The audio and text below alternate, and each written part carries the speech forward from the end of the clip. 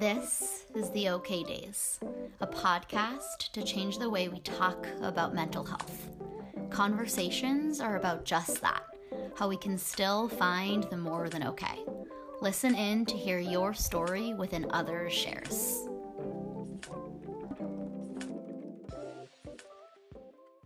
Welcome, Dr. Bailey, Dr. Sawyer, and Dr. Grabarek.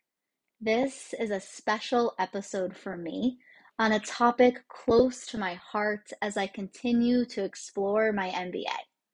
Today, we are talking about workplace wellness. Whatever you want to call it, it is how organizations actually take care of their people. Dr. Bailey is a professor at the George Washington University School of Business who has designed and delivered hundreds of executive programs for a variety of firms. Dr. Sawyer is an assistant professor of management at GWSB as well, and her areas of expertise include diversity, work-life balance, leadership, and negative workplace behaviors.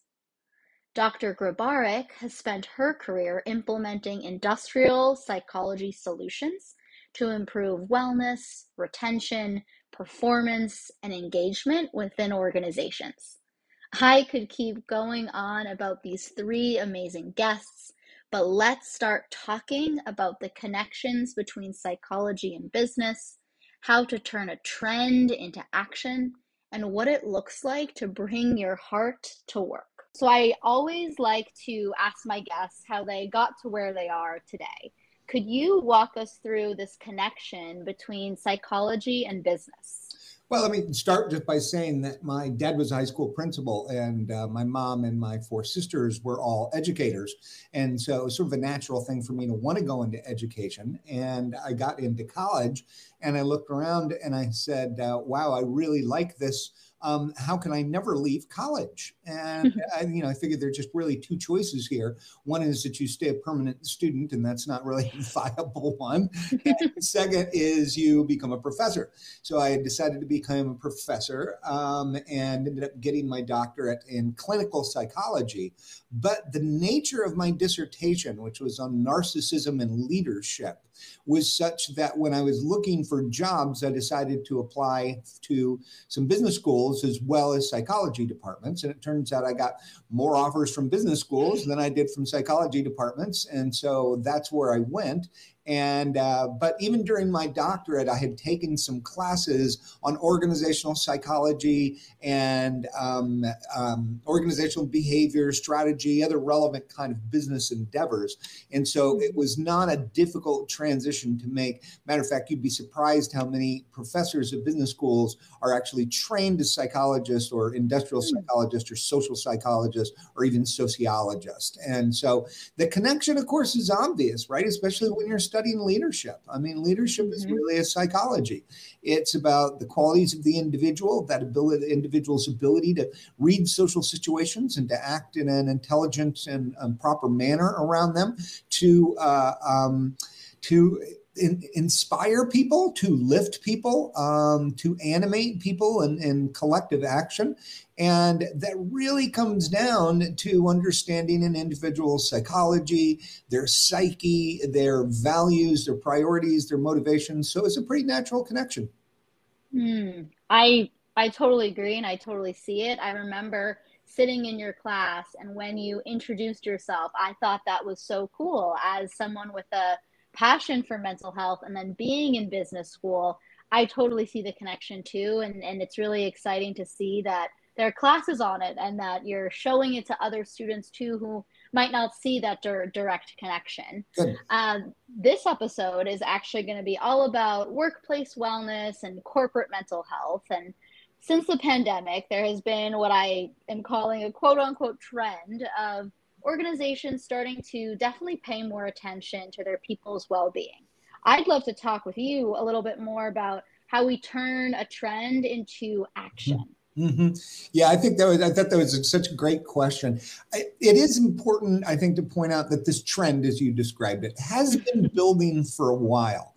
Mm. Some big and important examples of it are firms like Google that did a lot of things to reduce stress in your everyday life. And that could have been as simple as they picked you up on a nice bus with air conditioning, with Wi-Fi, with fruit, with water, with coconut water, a few things like that, as well as providing these kind of fun spaces and work, as well as being very attuned to the environmental psychology.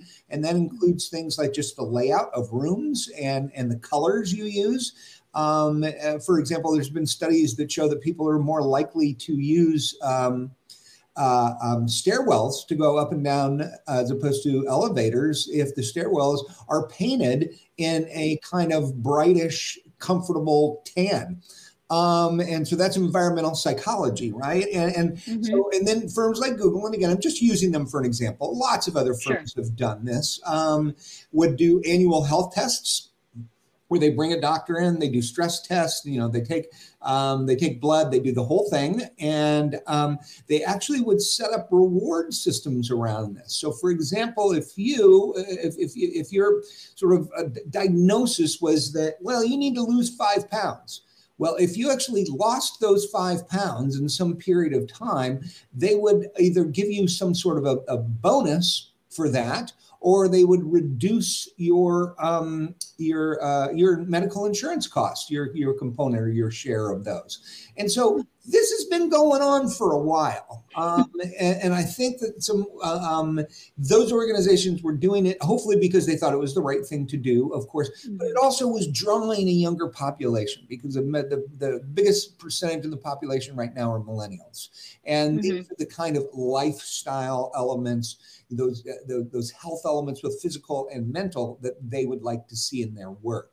Now, what's happened with the pandemic is that this has been, this trend has been turned up, or has an enormous amount of motivation or momentum rather behind it. So for example, at GW, one of the things they did early on was give everybody at GW a free prescription to Headspace, the kind of meditation app. And so I see things like that really building, because you're going to have this whole group of really sort of psychically fragile people after the pandemic. Is that they're a little afraid, they're a little uncertain. What the world looked like is no longer what the world looks like. There's going to be an increased sensitivity to health and exposure to any kind of conditions that might compromise their health. We've seen all sorts of health indices plummet during COVID, for example. Well, plummet, increase, whatever you want to call them. Suicides are up by 19%, for example. And obviously that's a mental condition.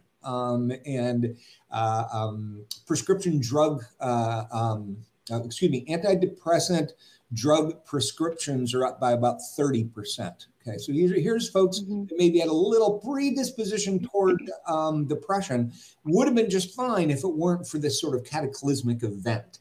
And so I think organizations not only are going to have to take care of that for performance reasons, that they need to keep people sharp on the job, and they're going to find real quick that person that is depressed, is clinically depressed, is not going to be able to function as well as they would in an environment that didn't embrace it. I just mean understand it, appreciate it, have sympathy for it.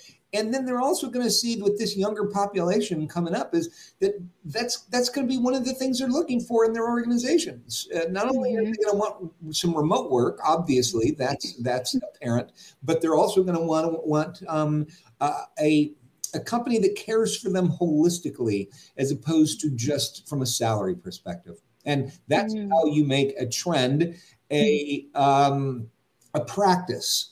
And so I think you're going to see things like, chief health officers and stuff like that pop up in organizations that are addressing these kinds of issues. Thank you so much for clarifying that too. I think I am part of that younger generation. I was in the working world for 3 years until COVID happened. So I really started to notice it at the pandemic, after the pandemic. I was actually working at different yoga studios, and I had this realization after the entire experience of getting laid off and trying to figure out what I wanted to do. That's how I got to grad school. And I was thinking about how that particular organization wasn't fully supporting its employees' mental health, and this was a yoga studio. Yeah. So I got thinking, if a yoga studio isn't doing it, I don't know who else would be. So this is what excites me the most, and I definitely hear the action, the practice, and the actually, you know, talking to who's working for you and investing in your people. I think that's a big thing too. Yeah. Um, And I would say one thing there, because I think that's yeah. fascinating that a yoga studio wouldn't have been addressing Mm-hmm. and sensitive to these kind of things. I think a lot of nonprofits in general, and I'm going to Mm-hmm. include universities in there, have been more sensitive to this for a long time.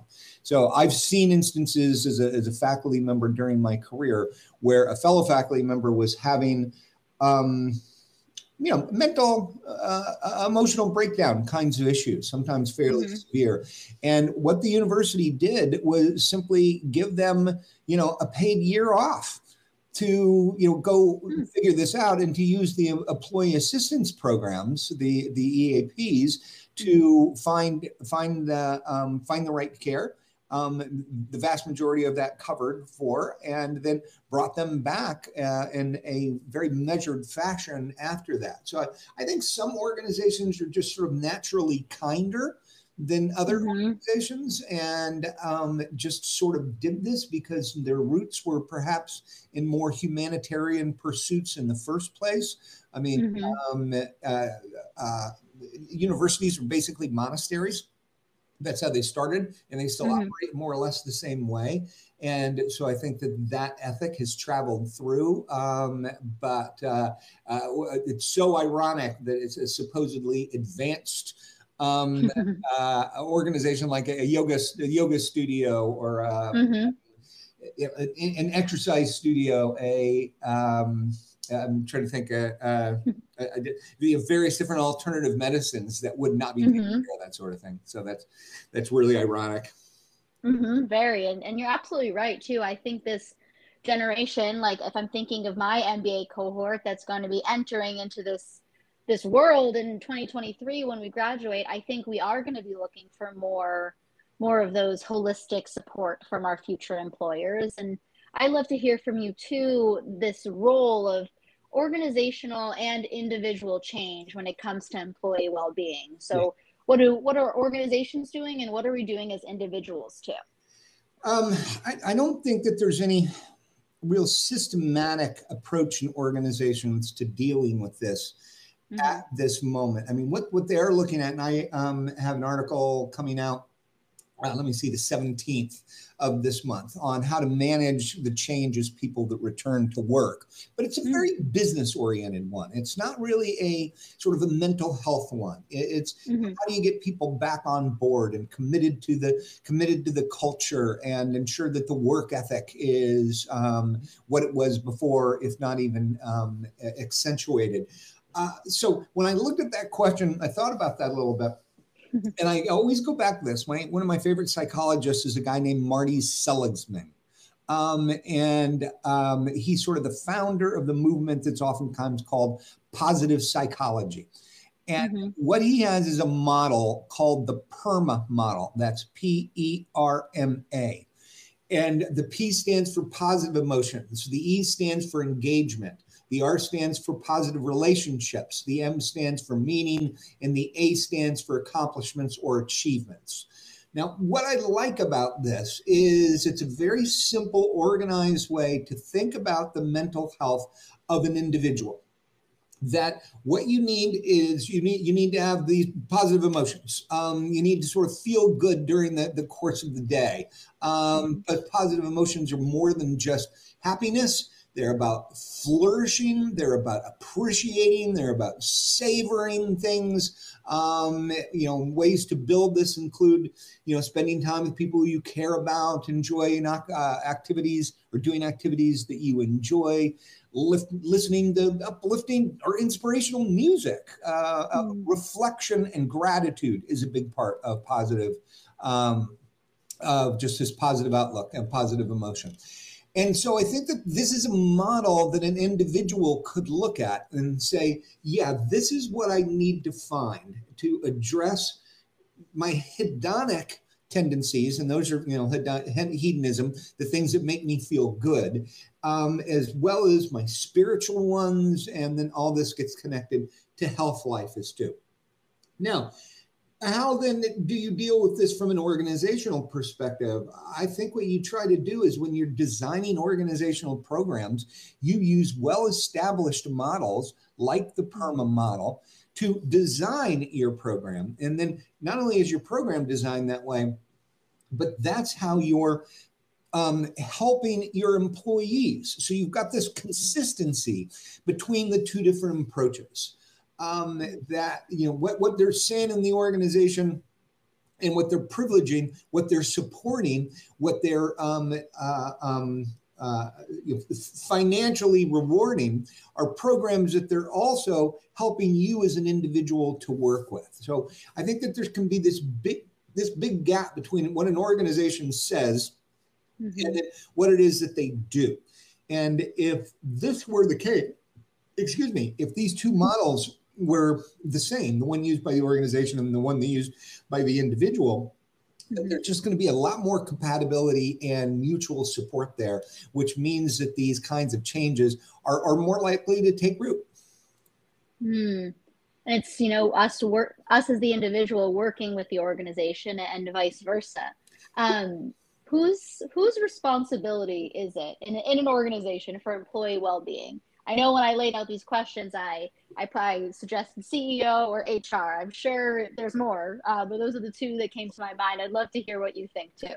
Yeah, first off, it has to be started by the board. So this isn't just a well-being argument. This is a profit argument, right?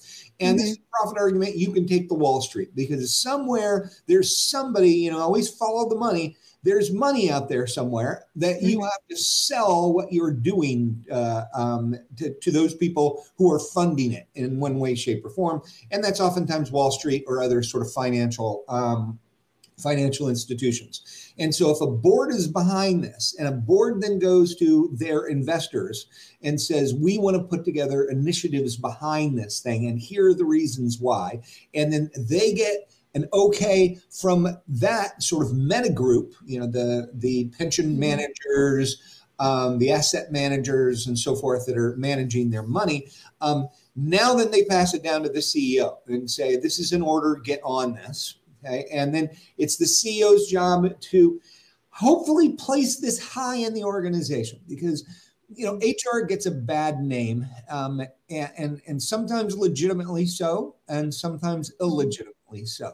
We tend to associate HR with, paper pushers.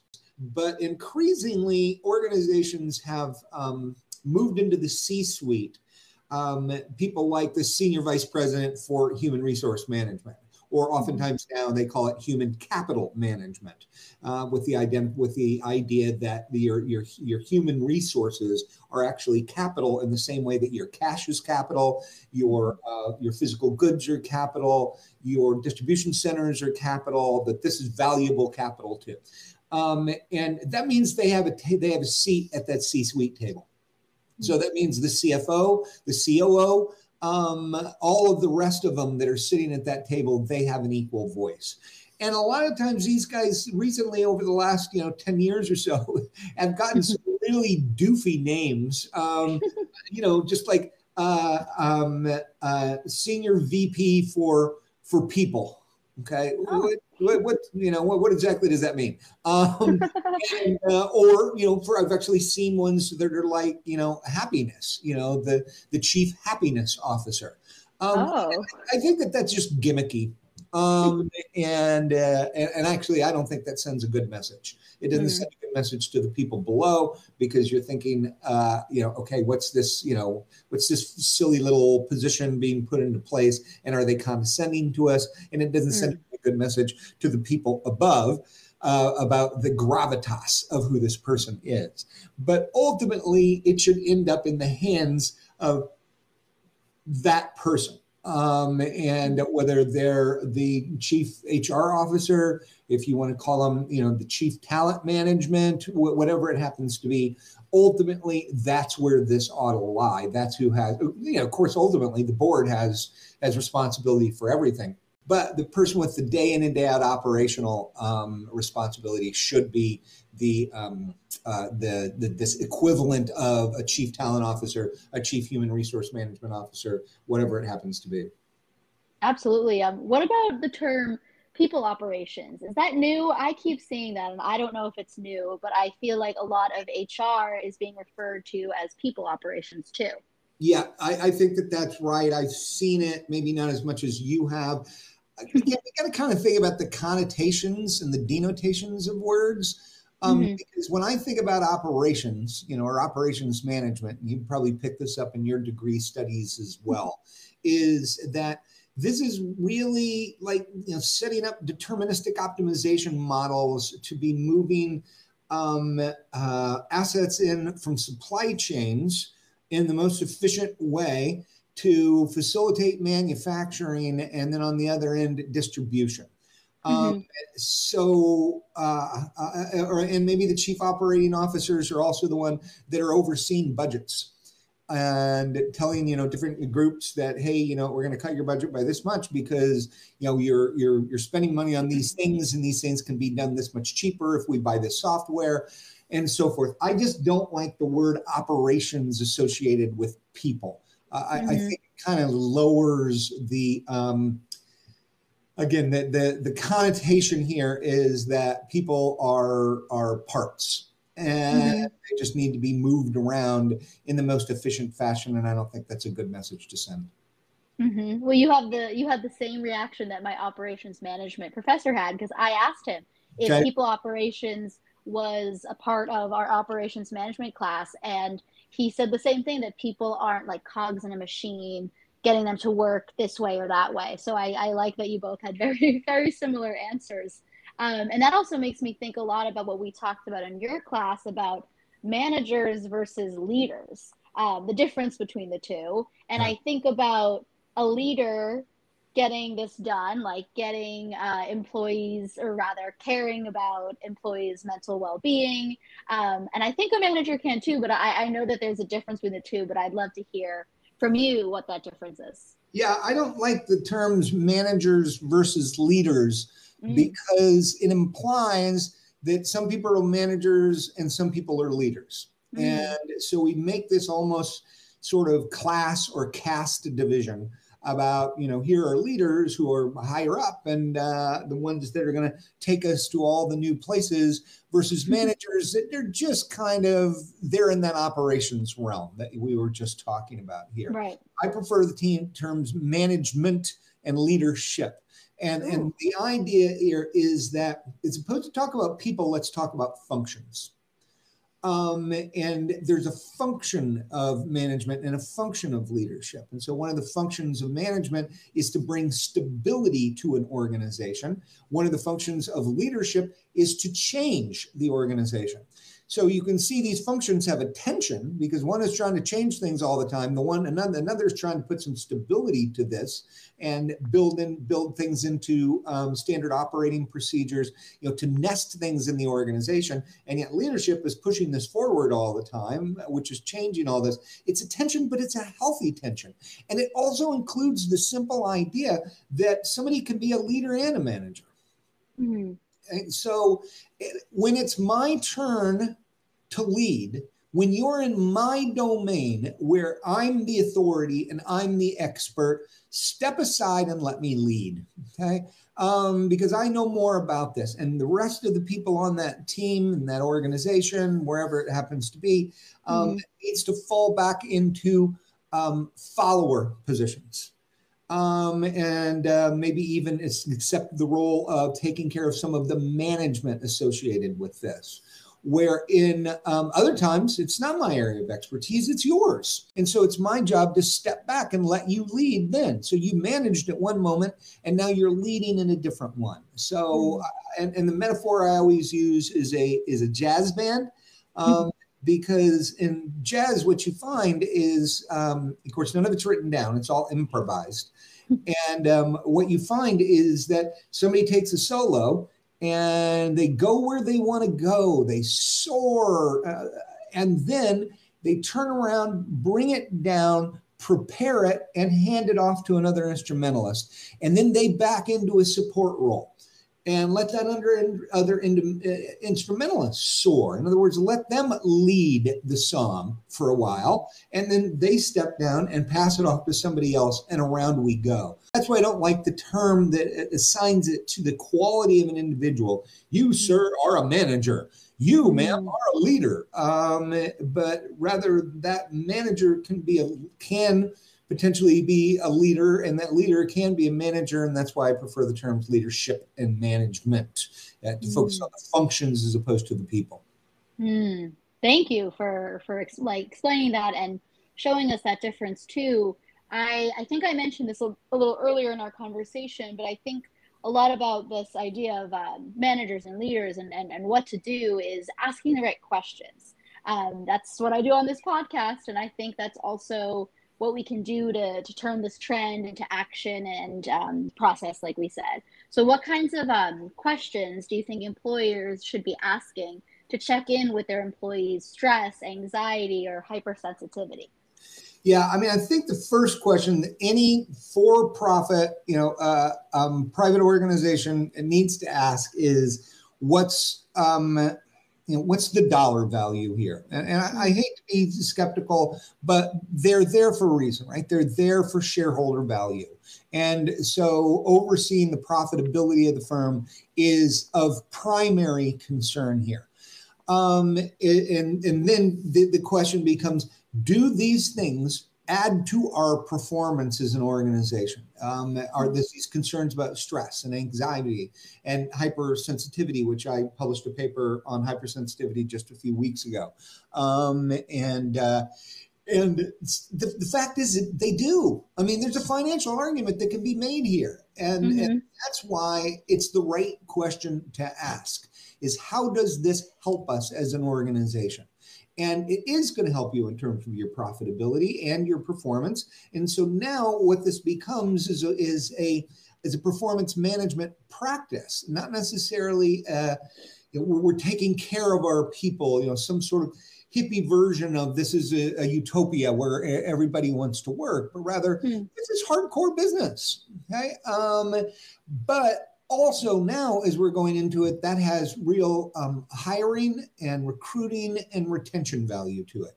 And all those things are money oriented too, because the more people I have that leave my organization, the more searches I have to go on, and to bring somebody else new in, to onboard them, to train them in the job. And that's expensive. Where if I can increase my the number of people that stay at the organization, because I'm caring about their stress and their anxiety and their hypersensitivity and things like that, then they're more likely to stay at my organization, and that saves me money. And so, I always feel bad about going back to this question. But I think, it's the same question. When I talk about this from an individual standpoint, I use the term the psychic bank. And so even there, I'm making a financial reference, right? By saying the psychic bank. And when talking to certain people that have been under stress and anxiety, like a lot have during the last, 22 months with COVID, is they've been taking a lot of withdrawals from their psychic bank and not making very many deposits. And so even from a psychic perspective, from an individual perspective, I'll use that metaphor, is what do you need to do to increase payments? to make deposits. And that can include things like the PERMA model. That can include any of the other many ways to deal with stress and anxiety. Some of them being pharmaceutical, some of them being, of course, therapeutic, some of them being more meditative in manners. There's lots and lots of ways to do this. And so when I, as an individual, think about that and I'm talking to a person or I'm talking to myself, I think, what do I need to do to make more deposits to my psychic bank and not just be making these withdrawals? And I think the same metaphor applies to organizations. What do you need to be doing to increase performance in your organization? And these practices are going to increase in performance. So that's the right question. What inspires you to be even more than okay, Dr. Bailey? Well, I'd say a couple things here is first off is there are just so many myths out there about mental health.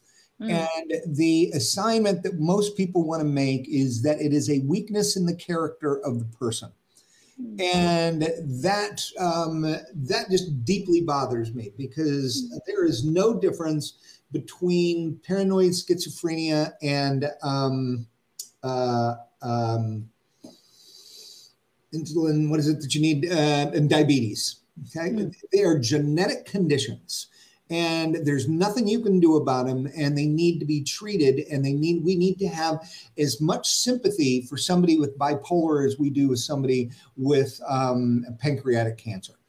And so that's one of the things I always push on people is to understand that if you're bringing a value judgment to this, what you're doing is actually preventing people from pursuing the care they need when they are facing a mental issue, because you're essentially shaming them.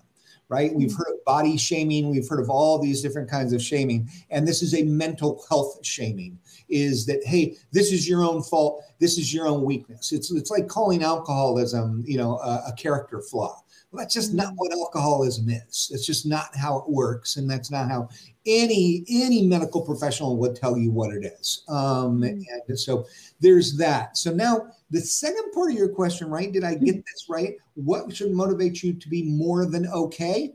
Yeah. What inspires you?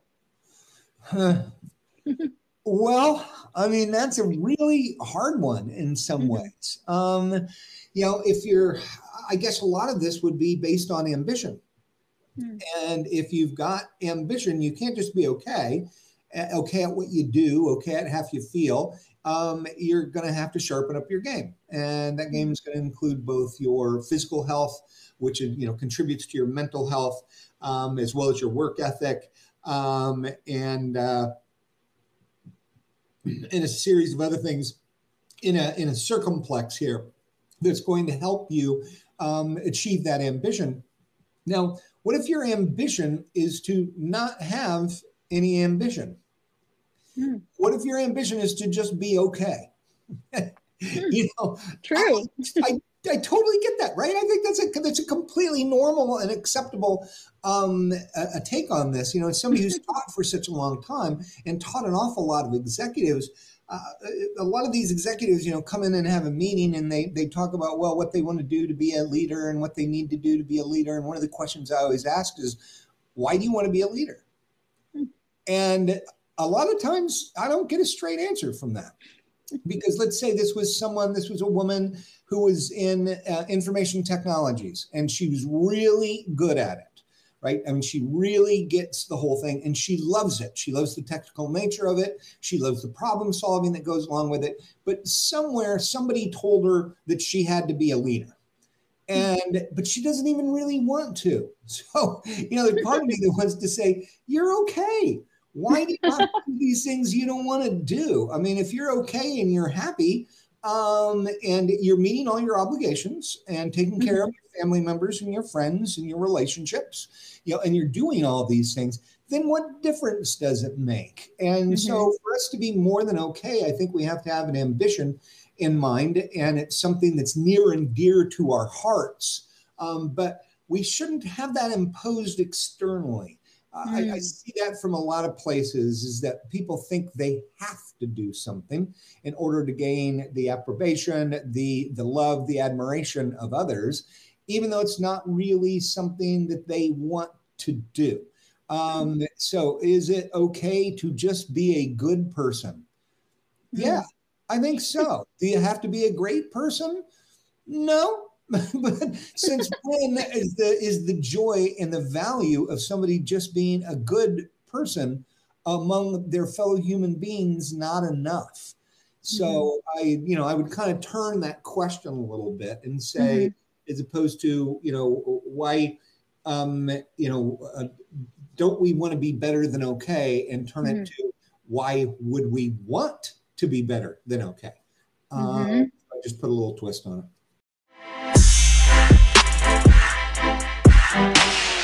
Let's get started with that first question because I always love to ask my guests how they got to where they are today. And when I was even writing this introduction for you both have done so much, which is so exciting. I would love to start with walking through the connection between psychology and business. Yeah. So, how did we get where we are is kind of an interesting question because we met in graduate school when we were at Penn State and we were doing our PhDs there in industrial organizational psychology, which basically is the mixture of psychology and business. And the idea is that, all employees are people who have full lives outside of work. They are folks who have feelings and emotions and frustrations, and all of those things come into play when they're on the job and become more complicated when the relationships that they're forming with other people have things associated with them that matter for their livelihood, like salary and promotion opportunities and things of that nature. So our relationships and the way that we conduct ourselves in the workplace is a little bit different than the broader scope of psychology.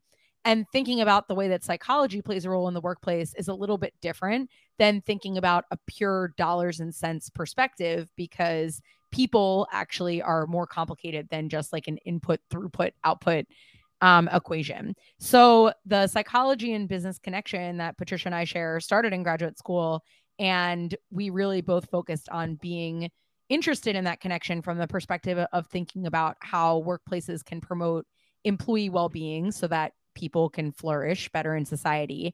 But that's sort of where the connection comes from, is performance is really people doing a bunch of stuff, and whether or not they're doing stuff that contributes to the organization's goals and what the implications of that are for the people and their lives is really important. So we look Hmm. at how do you get people to contribute to organizations in a way that's meaningful for the company, but also for them. Mm.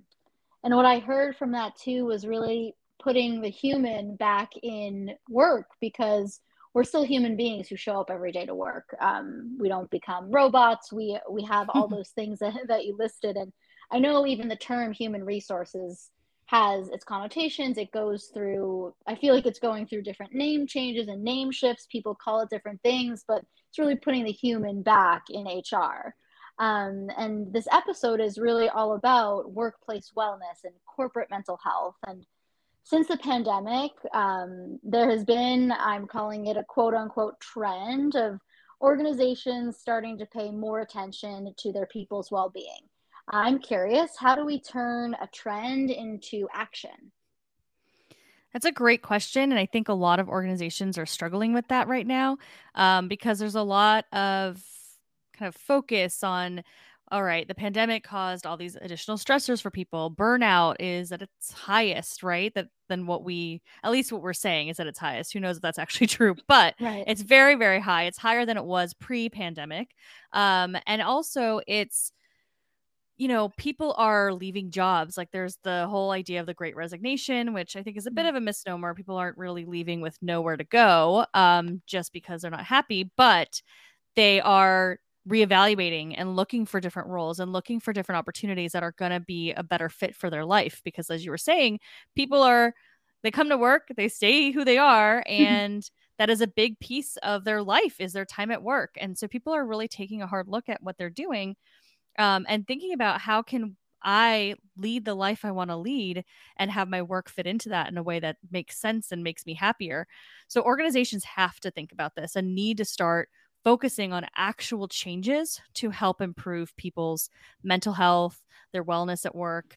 And it can't be these kind of band-aid fixes that people often have done in the past, things that are, more trendy, like providing yoga classes or, discounts on gym memberships or some sort of, access to some website with a bunch of different types of classes and things. Like those things are great and people like them.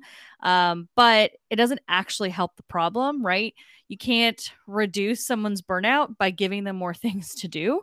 You need to like help push back on some of the workload issues people are dealing with, giving them opportunities to, actually be able to do interesting jobs, have autonomy, flexibility in their work. So in order for an organization to move away from just a trend and just a quick band-aid fix, they need to start looking at themselves very holistically, and how can they make a culture that allows for people to thrive and a culture that allows for people to disconnect and have a life outside of work. What does work-life balance really mean, and what does it really look like? Yeah, it's really an interesting question that you're asking, because Patricia and I have been doing some independent research on how people are leading for wellness in the workplace. And something that's really interesting about that project is that we're asking people how they define wellness, and we're getting a lot of different responses. And I think it's sort of similar for work-life balance, that it's not a one-size-fits-all equation. What is balance for one person might not be balance for another person. So I think that a lot of what we were kind of taught about work-life balance is that it has to be these equal parts, right? Like you spent half your time doing this and then, doing work things. And then at 5 p.m. you turn off, and then you spend the next however long doing life stuff, and that's balance. Well, that might not always be the case, right? You might have certain days where you actually are really interested and engaged in the work that you're doing. And so, you might work a much longer day than you usually do, but on that particular day, that's what you needed in order to feel accomplished and to feel like you achieved the goals that you wanted to achieve. And that might be okay. The next day, you might feel like, wow, I really put a lot of energy towards work. And so today I'm going to try to get some life stuff done, right? Or maybe you have a week that you're really invested in doing, something that you really care a lot about and you're engaged with. And so it doesn't feel as much like work, like how we think about it as like this like dreadful activity, right? You're doing something that's actually energizing you and making you feel better. And then maybe the following week you switch gears and you do something in a different domain. But it's really not about equal parts. It's more about what it means to you to be balanced. Some people look at wellness really holistically across both physical, mental spaces, right? They're thinking both about the mental wellness and their physical wellness, and other people kind of frame it into one or the other bucket, which is kind of interesting.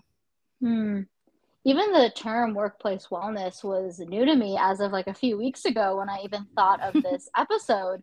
I feel like there's so many new like terms and trends and buzzwords and all these things, and it's so cool that we can define it the way we want to and the way it feels good to us. Whose responsibility is employee well-being? I know when I thought of this question, I thought of like CEO or HR or someone else. I'd love to hear what you think.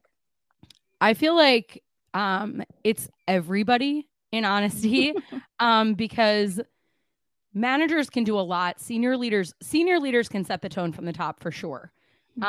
So ensuring that the workplace has appropriate policies and that they're role modeling from the top down, that people are actually creating an environment that wellness can thrive in. So that means like if every person in the top works 1 million hours a week and never takes a break and never takes vacation, then everybody watching that is going to feel like they can't either, right?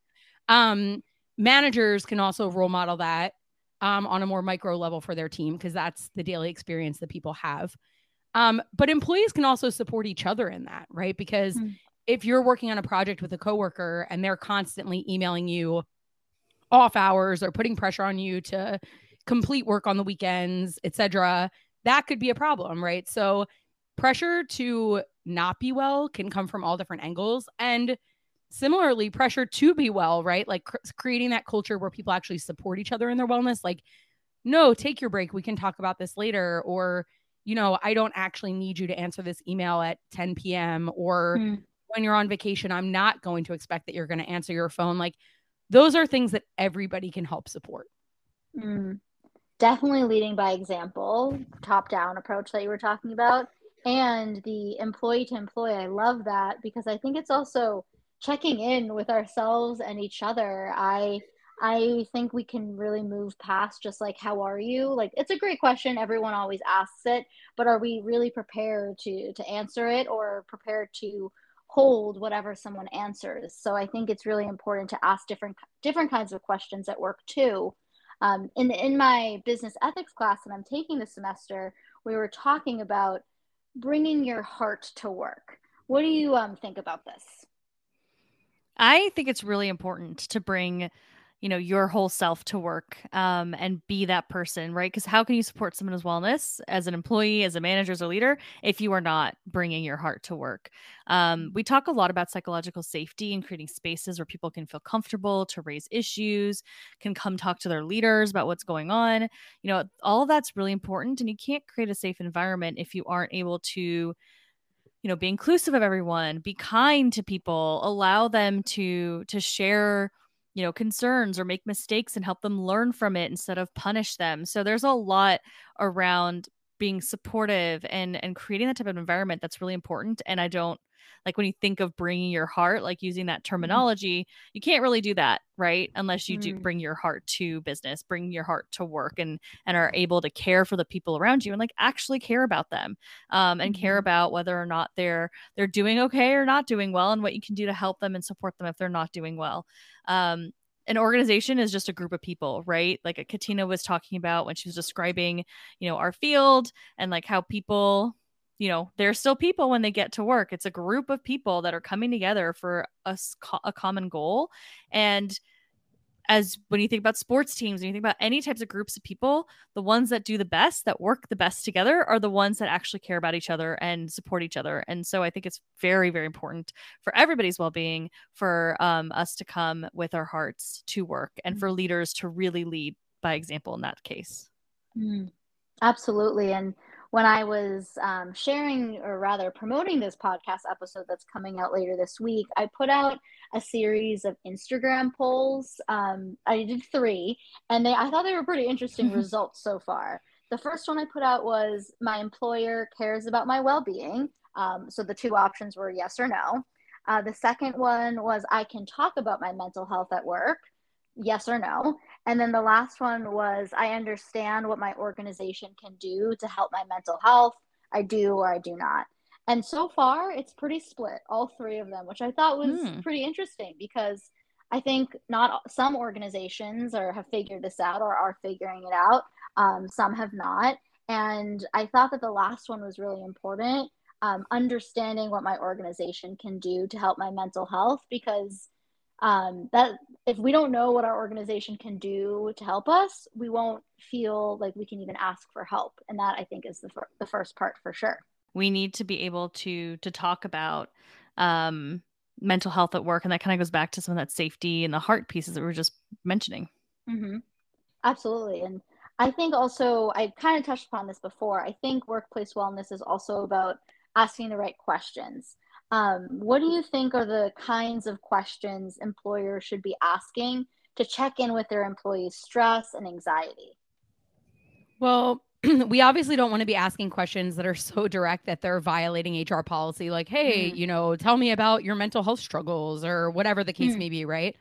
We want to make sure that we're respecting employees' privacy and not asking prying questions.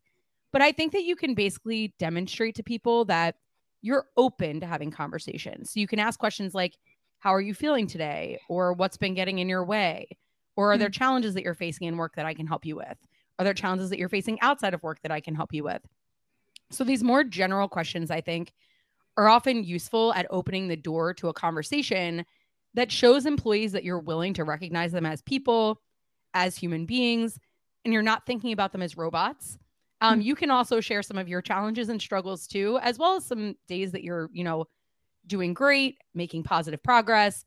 So I think that when you're role modeling those sorts of things to show that, I'm willing to talk about some of the things that I'm experiencing as a human being, I'm asking questions to find out more about you as a human being, And then we're able to really have these dialogues that might start off maybe more surface level, but over time might build to be something, more meaningful or deeper level, can really help to open the door for employees to feel comfortable sharing with you in a way where you're not actually asking them directly. Like I'm saying, these like prying questions where they feel like you're, invading their privacy, but rather that you're just starting a conversation to send the signal that well-being is important to me. It's something I think we should talk about.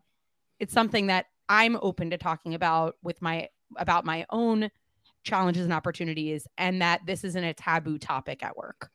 And I'm sure HR policies differ organization to organization, but like you were saying, like not asking those prying questions, what happens when an employee volunteers that information and shares their mental health struggles? What do you do then? Yeah, I think, well, from a general perspective, yes, there are HR policies that are different based on organization, but there are some kind of ground rules, I would say, that are specific to the US as a whole or whatever country you're in, and then each state has their own rules. So yeah, you need to respect people's privacy from like a mental health perspective, not ask questions about health, mental health, any of that. From an HR perspective and a legality perspective, if they open up to you and share with you, that's a different story. If an employee shares with you what they're struggling with, the important piece there is to think about what resources you can provide to help them. Well, first find out, do they just want you to listen, right? Maybe they just want to tell you, like, I've actually been dealing with anxiety and I've been going to therapy and blah, blah, blah. And because of that, some days I feel distracted at work. Whatever, right? Maybe they just want to tell you that and just want to vent. And then you just listen and you take that in, and, you can check in with them, see how they're feeling a few days later, let them know that you're there to talk about it if they ever want to talk. And that's really it. You don't really have to do much in that moment if that person is just opening up and sharing. Sometimes people will be asking for accommodations, though. Sometimes someone will say, there might be days where I'm really struggling with this, and, I might need to be flexible to make my therapy sessions or appointments, right? And that's where the leader or the person that ideally in this case, a leader would be able to help support that, right? Other employees will not always be able to provide those types of resources, but can point people to the right direction, encourage them to talk to someone within the organization that they know is trustworthy. So thinking about what resources you have available and knowing when to point them to HR when needed, right? So there might be certain situations where maybe a stressor at work is, for example, like harassment, right? They're really struggling with mental health, and then you find out it's because there's a harassment issue at work, or something like that where you need to escalate it. And that's where you would want to refer to like HR policies and how those things are handled. But generally speaking, if you're a manager or leading somebody like that that's dealing with those types of issues, if you have to escalate it to HR, and then they can have a conversation with the HR person and, figure out what the next steps are. So it's kind of a convoluted answer. It kind of depends on what they're telling you. Yeah. But realistically, the most important piece is to be open to what they're saying, support them, show support, listen, truly listen, and then kind of figure out what the next steps are and ask them. If they haven't told you anything that you need to do, you can always just ask them if there's anything that they want you to do or need you to do in the moment, because maybe they're just truly venting. And it goes back to creating safe spaces. I think when people open up, it is a testament to the environment that they're in, that they feel comfortable to do so. So I think it's all about that safe space you were talking about before. What inspires you to be even more than okay? This is a very good question. I feel like, honestly, there are people who are very inspirational, who help to give me some like boost when I feel like maybe I'm not doing okay. So Patricia is one of those people, because she is very awesome to work with, and just like very full of encouragement and great ideas. And so I think that working with her has been really awesome, because even if one of us is having a bad day, I feel like the other one can help them to feel better, and also just like help create some conditions where it's easier to still like to cope with whatever's going on as well. And then also like my husband and my dog and some like good friends that I have, and things like where you just feel like even if one area of your life feels like it's not going as well as you wanted it to, they make you feel better about other aspects of you that are important that you might not be thinking about in that moment, but do mean something, right? So I think it's kind of people who remind you of the holistic view of yourself, that even if in one area you're kind of frustrated, there are other places where you can remember what you have done well during that day or over time. Thank you. I want to steal your answer. That's such a good one. That's such a great call out, right? Like the people in your life that can help make your life easier. And Katina definitely makes my life a lot easier and really helps me when I'm having bad days. So love it.